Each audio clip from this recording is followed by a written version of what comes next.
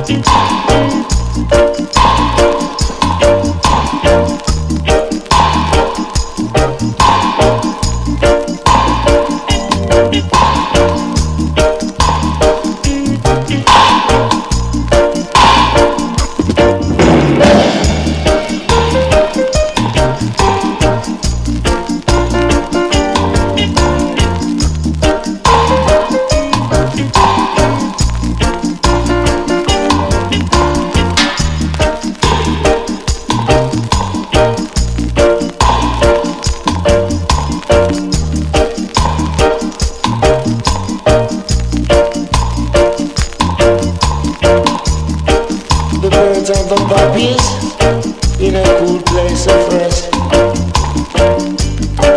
And even the waters flow, and the shining rainbow beyond the frosty clouds, you know. Cello can give us satisfaction.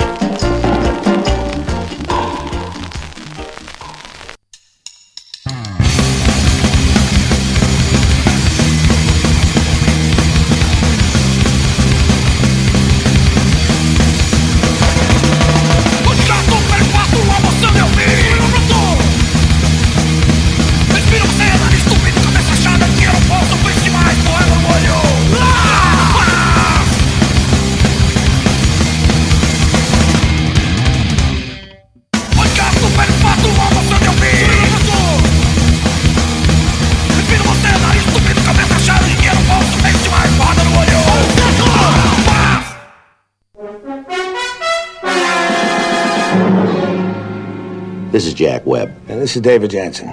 Drug abuse is epidemic. It's a major cause of crime. An addict with a $50 a day habit steals about $250 worth of merchandise to support his habit. What's being done about it? U.S. Customs, for one, is trying to break up drug smuggling rings. What can citizens do to help? Get involved in community drives to eradicate drug abuse. Stop the drug traffic. Your country will thank you for it.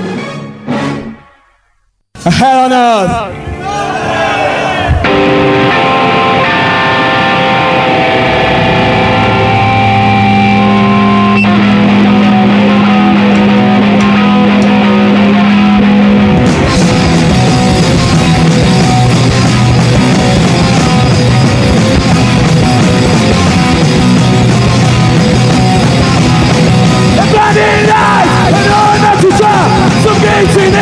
Some gay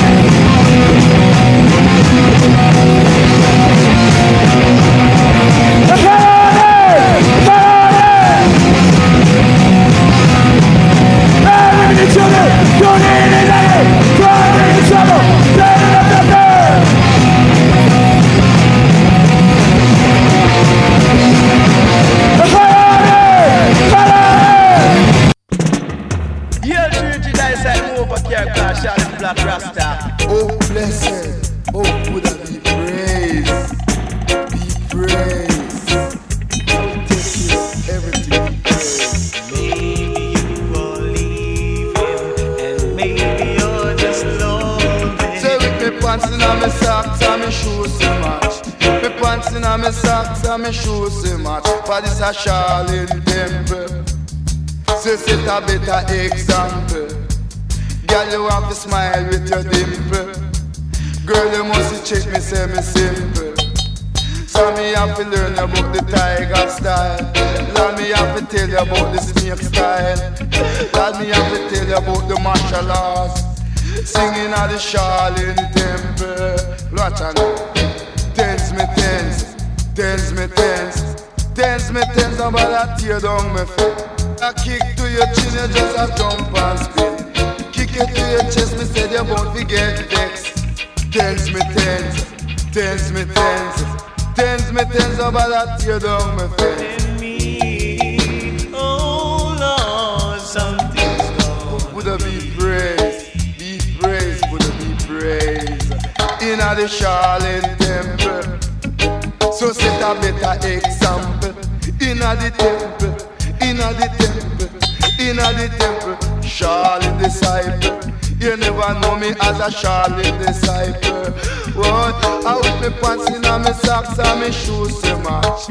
Really take a stock and then me kick you, make you drop. Charlene Temple. You never know me was a Charlene disciple. Not true me really look simple. Not true you see me with a dimple. Lord, me was a Charlene disciple. Come me say Bruce Lee grab and flee. Come me say Wang you had to have to go. Say ching sing just a kick it to your chin. Say so. Charlene Temple. Say set a better example. In the temple, in the Charlene Temple. Come and say Charlene, I still love to fight. If it come to occasion, man them we fight for them right. In the Charlene Temple. Oh Lord, tense me tense, tense me tense, tense me tense, say that me and you are friends. The writing on the wall. Oh, Buddha be praised, Buddha be praised. In the Charlene Temple. Cause with me pants in and me socks and me shoes they match. Me pants in and me socks and me shoes they match. Me say you must get dropped. Oh, me say you pick a little match and you really get dropped. Take another pick and me kick you quick. Now the Charlene Temple. Tell you Charlene Temple.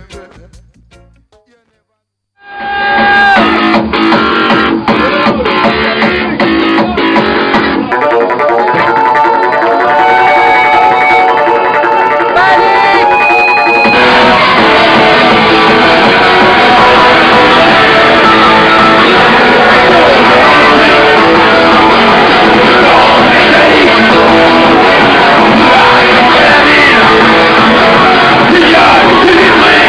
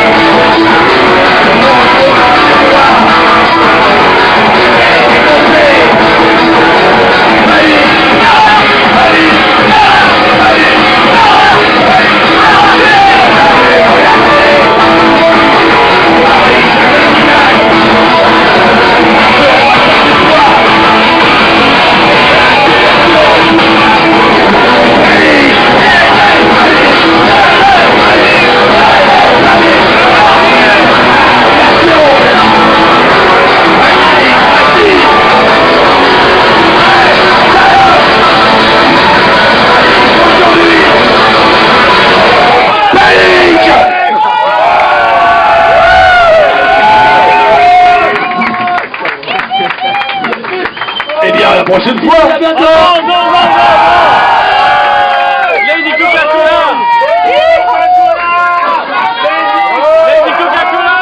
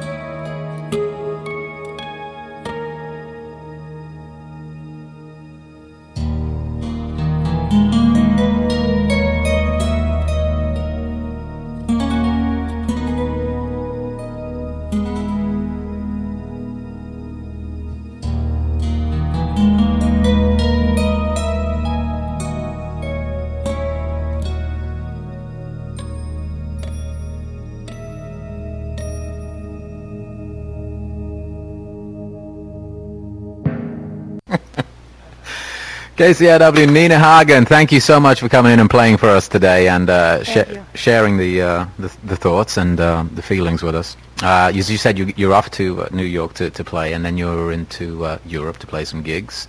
When can we expect to see you back in California, and when is this new music going to be released, do you think? We are back in town beginning of September, entering studio, put it all on a CD, burn it, and throw it towards you. Throw it out there.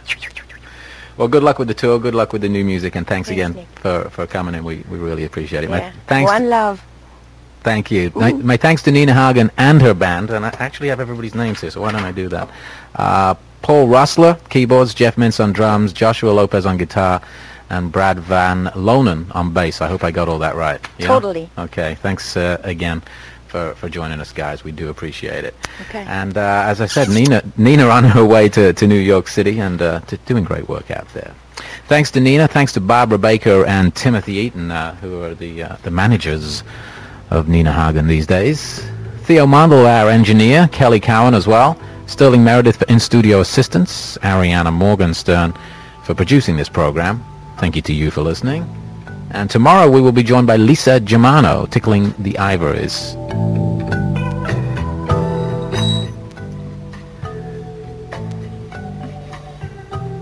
This is KCRW Santa Monica at 89.9, KCRY Indio Palm Springs 89.3, and KCRU Oxnard Ventura 89.1 FM. KCRW is a community service of Santa Monica College, National Public Radio for more of Southern California.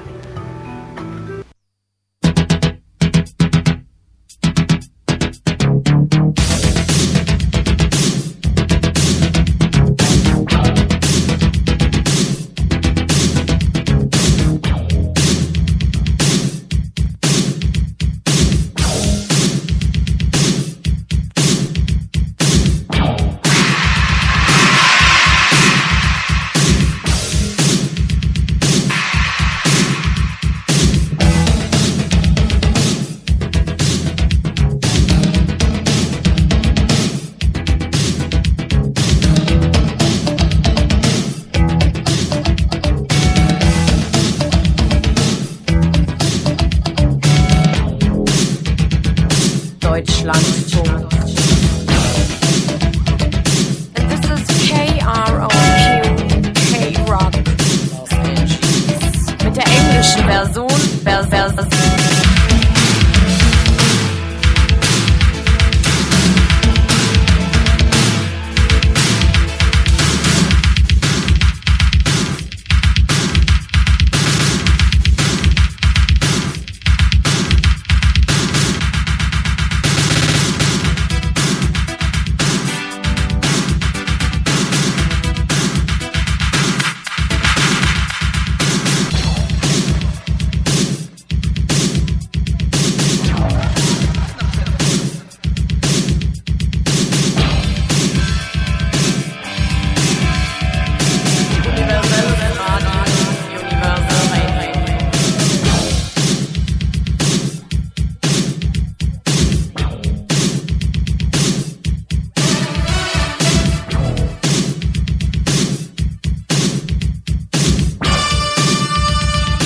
Deutschlandfunk.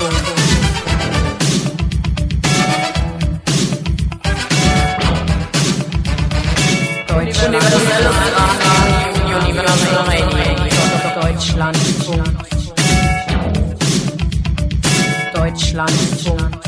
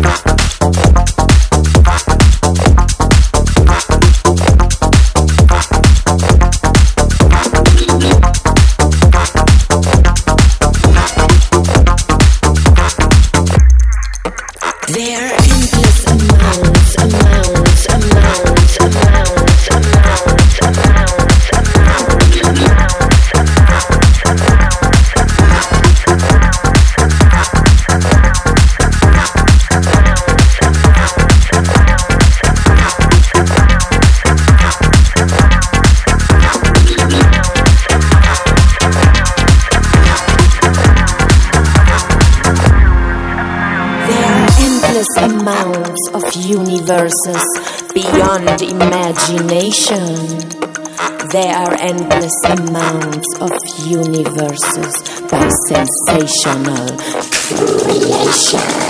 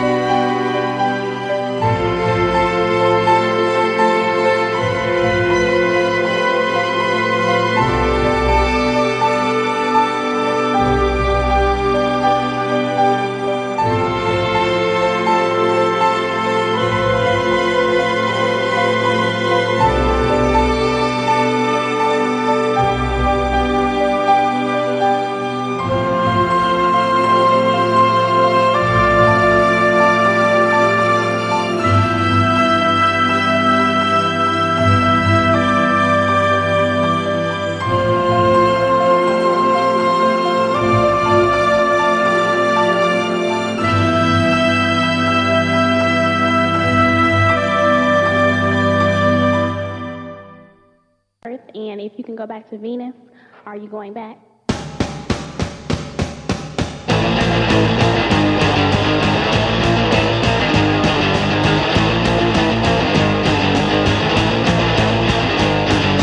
Destination Venus, more than darkness lies between us. 20 million miles of weakness, human weakness. Holding my receiver, I can feel you coming nearer, probing through the airwaves clearer, clearer, clearer. Destination Venus, my heart was never cold. Destination Venus, where you are, I'll always go. I hear your voice on the radio.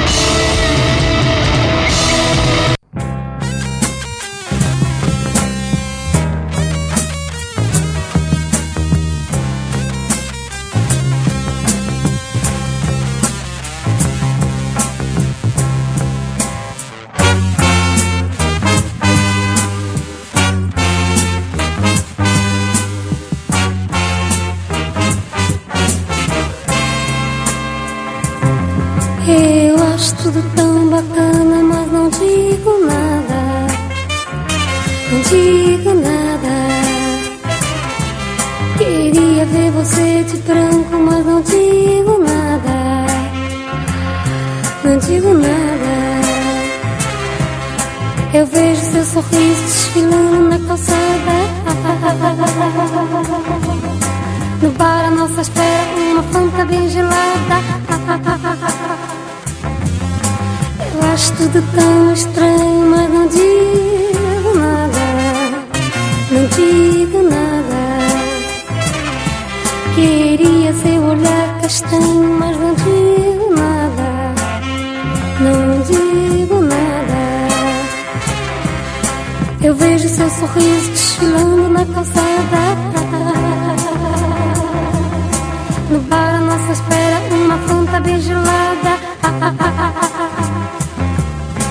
Não, não sei nada a dizer, mas irá perceber toda a minha timidez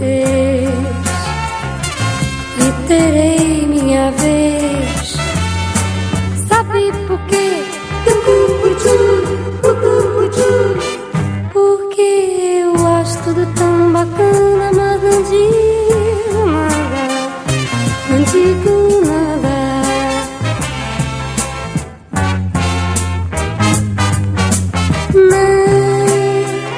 Não digo nada. Não, não, não, não, não, não, não. Eu acho tudo tão bacana, mas não digo nada. Não, não, não, não, não, não, não. Não, não, não digo nada. Não, não, não, não digo nada. The sun beat hard on them. The monk wiped the sweat and dust off its face and paused, leaning forward on the horse's neck.